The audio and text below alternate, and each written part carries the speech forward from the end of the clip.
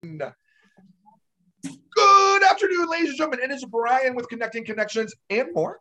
I get to hang out today going into February. This is our second month, folks, of our masterclass workshop on what? Self-care.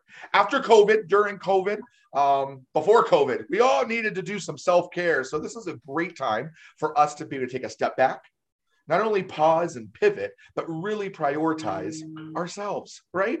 Speaking of which, as you guys are going to notice, my voice is going out a little bit. I don't know what's going on other than life, right? It's cold. Here we are in winter. So, Steve, what's going on in PA? We have a Philadelphia, we have a Pittsburgh. Yeah, we got a lot of Pennsylvania representation we here. do. 2 Pittsburghs, Claudia and I, and then a Philadelphia. I feel like this is like P-Town. Well, we are 1/12 through the year, and it's a good thing. It's, I'm trying to carry through the momentum that has been building in January. There's been some good engagement around these topics, and I think we're helping people. And I think we're giving people ideas, and we're giving people things that they can bring into their daily lives and into their habits, and that's really the goal. So we're not looking for enormous cataclysmic changes in people's lives. We're looking for little steps that people can do every day to make them feel better about what their position is, and physically, little mentally. Steps every day. It's not a big moment. Right. It's those little moments. Speaking of little moments, Claudia, how are you doing today? I'm doing great. I'm here. You had a lot of little moments. You're all over the place with the buzz, coffee with Claudia. I saw you're bringing a new one too. Makeup care, skincare. What's the new group that you're starting? I just saw it on social media. I have the Man's Cave. Man's Cave. There's another one I just saw. Man's Cave. I have the Be Your Best Self with Claudia. Yeah. I saw all about another meeting group. Are you doing another meeting during the week? Oh, the Buzz. The Buzz is our guest event group. That's where we No, it's not the Buzz. No. Listen, I gotta go research. You're doing so much. Claudia's got 4 meetings a day. Absolutely. No, it's actually yeah. I space it out because I keep my sanity that way. Keeping sanity is part of self-care, right? Yes. Knowing and being self-aware of the self-care that you're doing or not doing. Right at the end of the day, COVID has really taught us a lot of different things. Steve, what has it taught you as far as self-care and self-awareness? Well, I think there's a heightened consciousness of what's going on around us, and how we can both be impacted by that and impacted ourselves. I think the one great lesson of COVID, regardless of your political stance or your mask wearing stance, is that it doesn't take a lot to affect a lot of people. So if you have, like, I've had situations I've known of where one person wasn't even aware that they were infected, went into a group of 20, 30 people unknowingly, and all of a sudden 15, 20 people have caught the virus, and it just multiplies from there. And I guess that's literally the expression, going viral.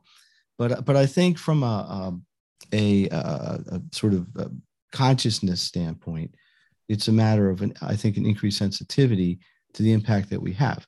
But it isn't just spreading a virus. It's also how you help other people and work with other people and support other people and be a resource for other people. And so I think that's something that, at least personally, I've found that there's a lot more of right now, at least in my little world. So, and I know Claudia works with a lot of people, so I think she'll agree with me, but, I'd like to hear your experience as well. Yeah, my experience is a little bit different. I agree with you totally, but when COVID hit, and my phone is going off, when COVID hit, I think a lot of people started going back to, we were all stuck. It was a lockdown. Mm-hmm. And all of a sudden we couldn't go out, and we had to look for alternatives to do things. And we talk about people being lonely and going through depression because they were in a lockdown. So I think it was a huge time for people to look at their well-being. It was like a time to think of our health, how to take care of ourselves, the mind, the body, everything, because, there are people that found themselves all by themselves, alone. If they lived by themselves in an apartment, they couldn't go out. So I think for me, a huge part of that time during COVID was the health side of it, the healthcare, the self-care. That's when everybody started talking about self-care, taking time for yourself to clear your mind, different ways, and we can talk about here. But for me, I think of that when COVID hit, because Claudia, how do you think, because I know one of your businesses, or maybe your main business is the skincare, which is sort of an extension of health, and which is kind of an extension of self-esteem and how people feel about themselves. But what's your observations of that? Do you think people's self-esteem has been challenged, or maybe they just had more time to think about it, or they just, because of the isolation?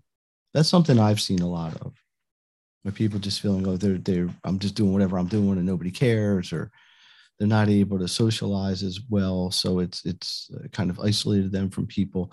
And it kind of comes in and out. We've been almost 2 years into this annoying circumstance, and it kind of lightened up and it got worse, and lightened up, got worse. So yeah, you have any thoughts there? I think it plays a part in, I think with self-care, you do have to work at it. You have to be conscious about your daily activities, how you see yourself, all the thoughts that we have in our minds and what we're telling us. And people being in lockdown, they're all over social media. So they're watching, it's what you watch too. You have to pick and choose what you surround yourself with, right? You can surround yourself with all the things on social media. It could be not the truthful things. So when you have to really be intentional about your surroundings and who you're hanging with or following. Like if we're talking about lockdown on social media, if you're watching those people who, everything's perfect, it's not the real world, and your self-esteem can go way down. So you really have to be aware of your surroundings, which is part of self-care, your environment at home and your social media, who you're following, who you're friends with, and, following people who have more positive posts and realistic posts, and that will bring you up and make you happier as opposed to bringing you down. I've never seen a negative post on the social media. Well, listen, I think, Claudia, you bring a phenomenal point. No one has talked about social media and self-care. None of us had social media growing up, right? So we didn't have to deal with any of this bullying or, again, flipping through and seeing the post about XYZ. So I think that's a very valid concern, and how sometimes we need that social media break, right? We need that moment just to be able to say, wait, this right here is my reality. That is not. I just watched a movie and I hadn't seen it before. It's called Second Act. And it's a Jennifer Lopez movie. And the premise of it is she doesn't have a high school diploma, but she ends up getting this job because she fudged her resume. And long story short, it ends with the best quote. And I'm going to paraphrase it because I tried to write it down and then I looked for it on YouTube because I wanted to post it yesterday. But I didn't find that. But it was to the point that every morning you wake up and you get choices to redo, to make new, to live a life. And I just thought that was extremely powerful because we wake up and we get to choose, right? Like bad things happen at the end of the day. But what do we do with the bad things? We have a rule in our house, between Jackson and I, that we get 24 hours to feel bad about ourselves, right? To feel bad about a situation, to feel guilty or feel sad. And after that 24 hours, we got to get back up because you know what? Life is still going on. The garbage man is still going to come and pick up garbage. I still am going to have rent due in less than 24 hours, right? So we've got to be able to pick that up and keep on going. Steve, have you been in situations where you've dealt with kids, or even their parents that just are are just negative, in their skills, or in their, I don't want to say parenting, but in their presentation with their child regarding grades? What does that look like for self-care for that student?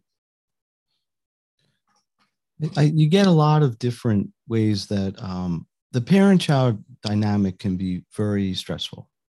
It can be supportive and stressful at the same time, which is sort of paradoxical, but it can be, because the assumption is a parent wants the best thing for the child. And I think the sort of secondary assumption is the kids want to do whatever they want.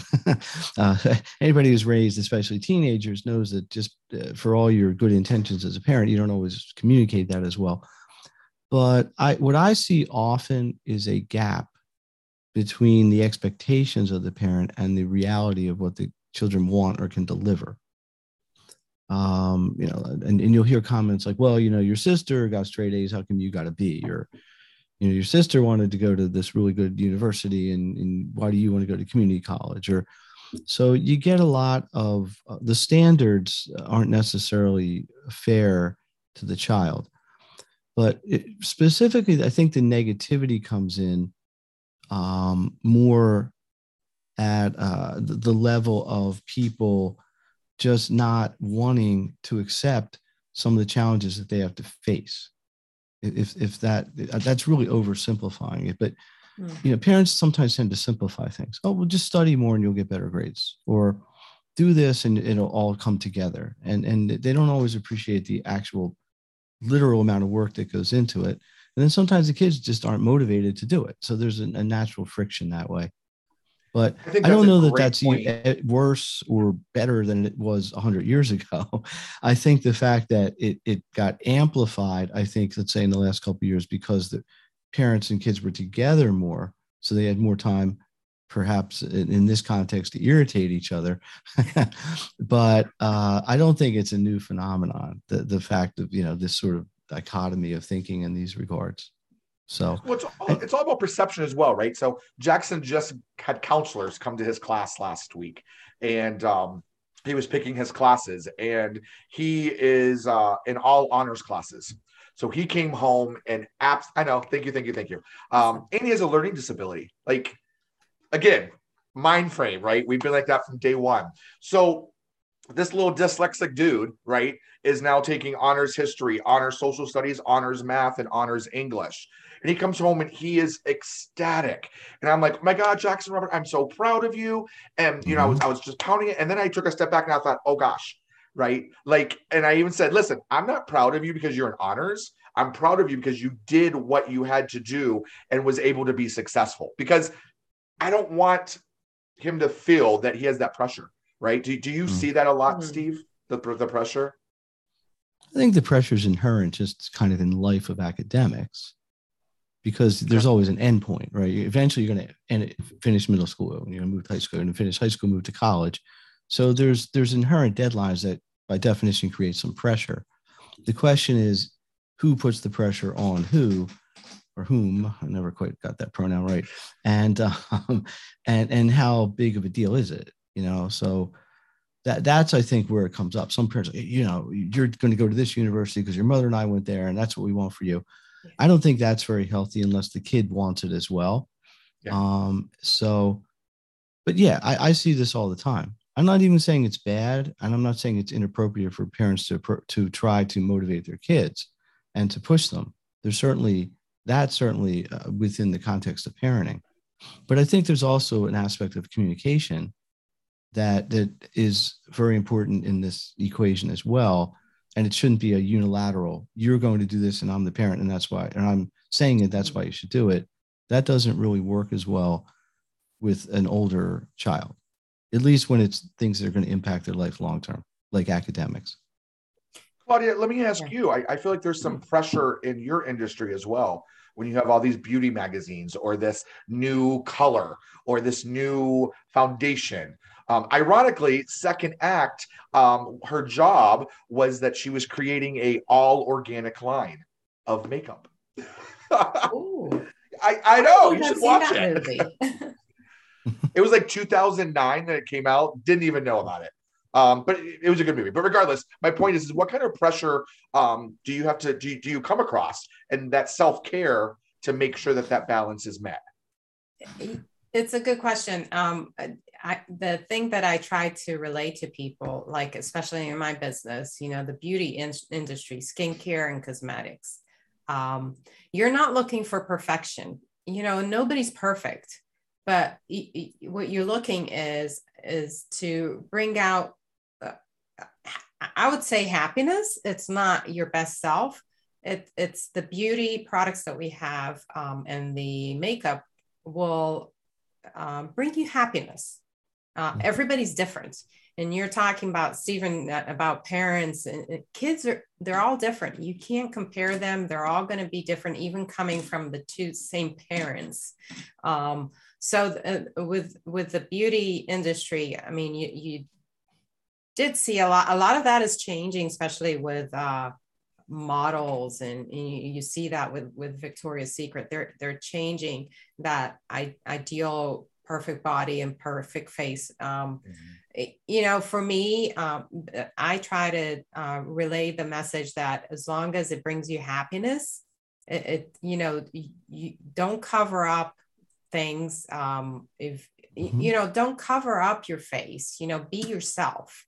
If you don't like makeup, just take care of your skin and be your pretty self the way you are. Don't try to mask it, or I don't even know if I'm relaying the message. I probably don't have the history completely correct, but wasn't the original premise of Mary Kay to help empower women?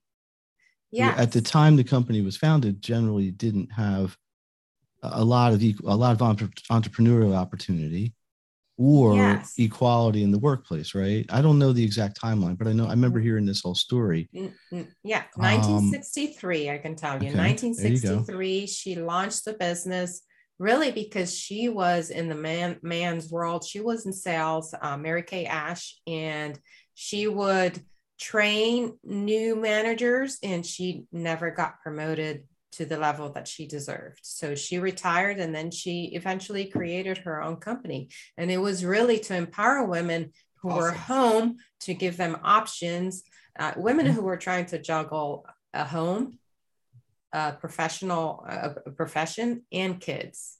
So that is why till today, you don't see our business as a retail location. It's a home business.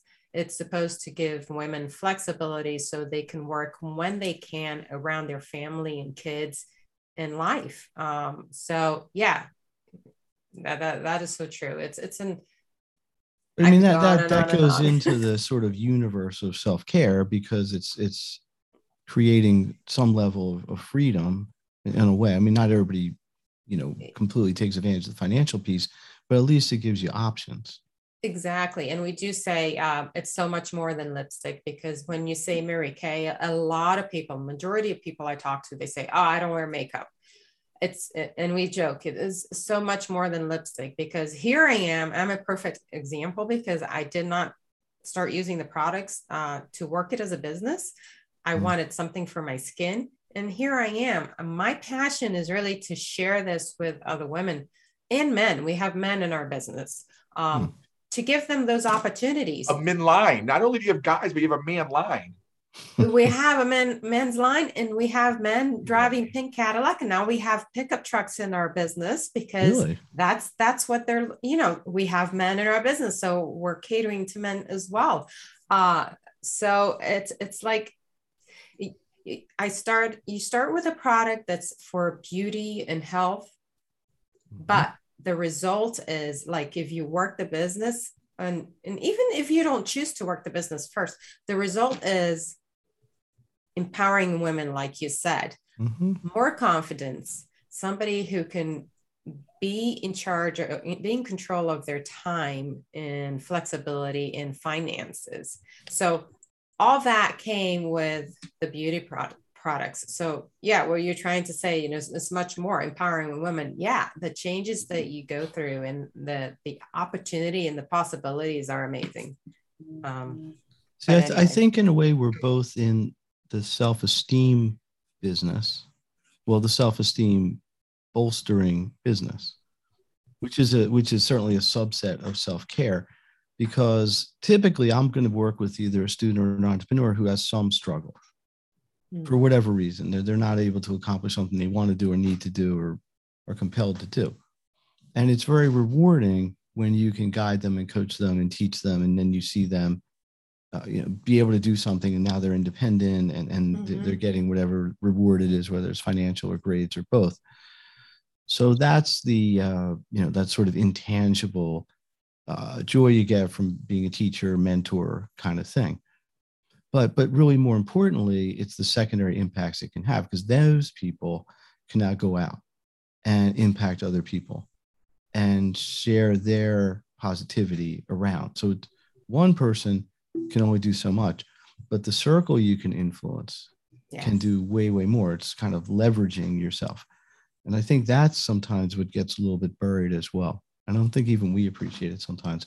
And I'm not saying that, everything I do has this incredible impact, but I think sometimes the little things, it's like I said before, the little things add up and become eventually really big things if you can get enough of them.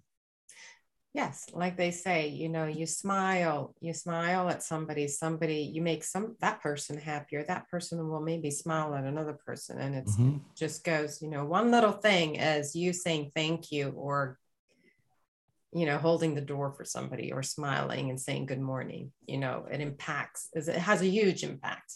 I think we forget with the whole lack of touching, right? And the whole, we can't cough in public now. I laugh with Jackson. I'm like, look, in the 1900s, we actually got sick, right? And here we are now with COVID, and there's like sickness doesn't happen anymore unless it's COVID, right? Like people just don't get sinus infections anymore. And if you do, you're looked at. So it's about adapting, which it sounds like is part of that self-care piece, right? For sure. How do you feel? I mean, I think you've already said it a couple of different times already, but are there any other ways that you feel Mary Kay has transitioned? Again, now you have pickup trucks, right? You have husbands working with teams. You have a men's line. I keep saying man's line, a men's line. Anything else, Claudia? I mean, in the world of self-care, you think of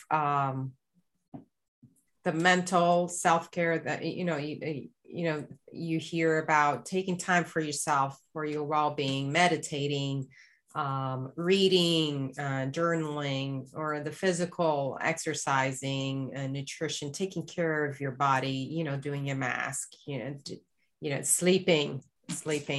So I think with Mary Kay, the focus is the physical. You're taking that time to recharge, doing a mask or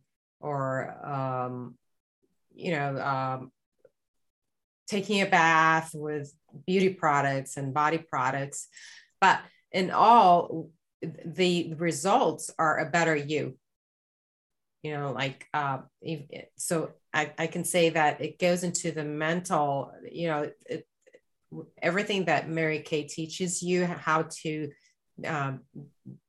be happy with yourself, the education that they give you, reading, and everything empowers you. So that's the mental, and the physical makes you a better person too, because you learn to believe in yourself, better yourself, take time for yourself so you can take care of somebody else. And it's that thing like you hear on the airplane, put your mask on first before you take care of somebody else, and take care of yourself first before you're able to take care of somebody else. You can't, and what's that expression? You can't give from an empty bucket. What is it? I can't remember. No, but I love the mask analogy. The mask, no one knows that. They give it to them. They give it to the baby before they give it to themselves. But if you're passed out, it's so true. So it's so important. Self-care is not just, the commercial world probably just sees it as going to a spa or taking a bath or doing a face mask, but it's so much more. It's, getting your thoughts down in a book, journaling, the physical side, exercising, going outside, breathing fresh air, taking a moment of total silence, disconnecting from the world. Everything is just basically, you need to stop and recharge. You need to stop. Everybody's stressed out. Stress is bad for you. It's bad for your body. So if you don't learn to intentionally take time, and it doesn't mean that you have to take a whole hour, even 10 minutes or 20 minutes, and take care of yourself and recharge, you'll be a better person altogether. Recharge. I think that's a powerful piece in there. Well, listen, we are already at that time, guys. Like, I don't understand how we got to that time already. That is absolutely crazy. I feel like we need a part 2, because this conversation can keep going on and on and on. We certainly could. Plenty to talk about. It could, but we're going to wrap it up. So listen, Steve, tell us how we could reach you. Well, if I duck my head a little bit, you can see my phone number. That is my phone. That's actually this phone right here. You could call. You can't see it, but you can call me. Be texting to that number. You could be texting to that number. Text whatever you're interested in. And I got another number. It's actually not on the screen, but if you want direct information, you can text info, INFO, to 215-325. 825-3323. Messed up the number. 215-825-3323. Or you could email me sgreen@makethegrade.net. Easiest. And that's green with an E at the end. At the end, I'm extra special. Extra E, extra special. E for excellent. And Claudia, how would we reach out to you? Yes. Well, I guess the easiest is email Claudia, my first name, at my last name, Swanik.net. Claudia@Swanik.net. But soon I will have one website that Brian's working on that I could send you to. But Claudia@Swanik.net. Sounds like a plan. Well, listen, ladies and gentlemen, there's also contact information down below. So feel free to click it, subscribe to it. And we look forward to our next session with Mary Ann Ambrose. Again, talking about self-care. Now, with that being said, she's sitting on a ship, or a boat, not a ship, sailing through Mexico and lives in Hawaii. So I am very excited to see what her self-care is going to look like. Ladies and gentlemen, we appreciate your time and energy tonight. Be safe, and we look forward to seeing you later on for the next session. Thanks again. Thank you.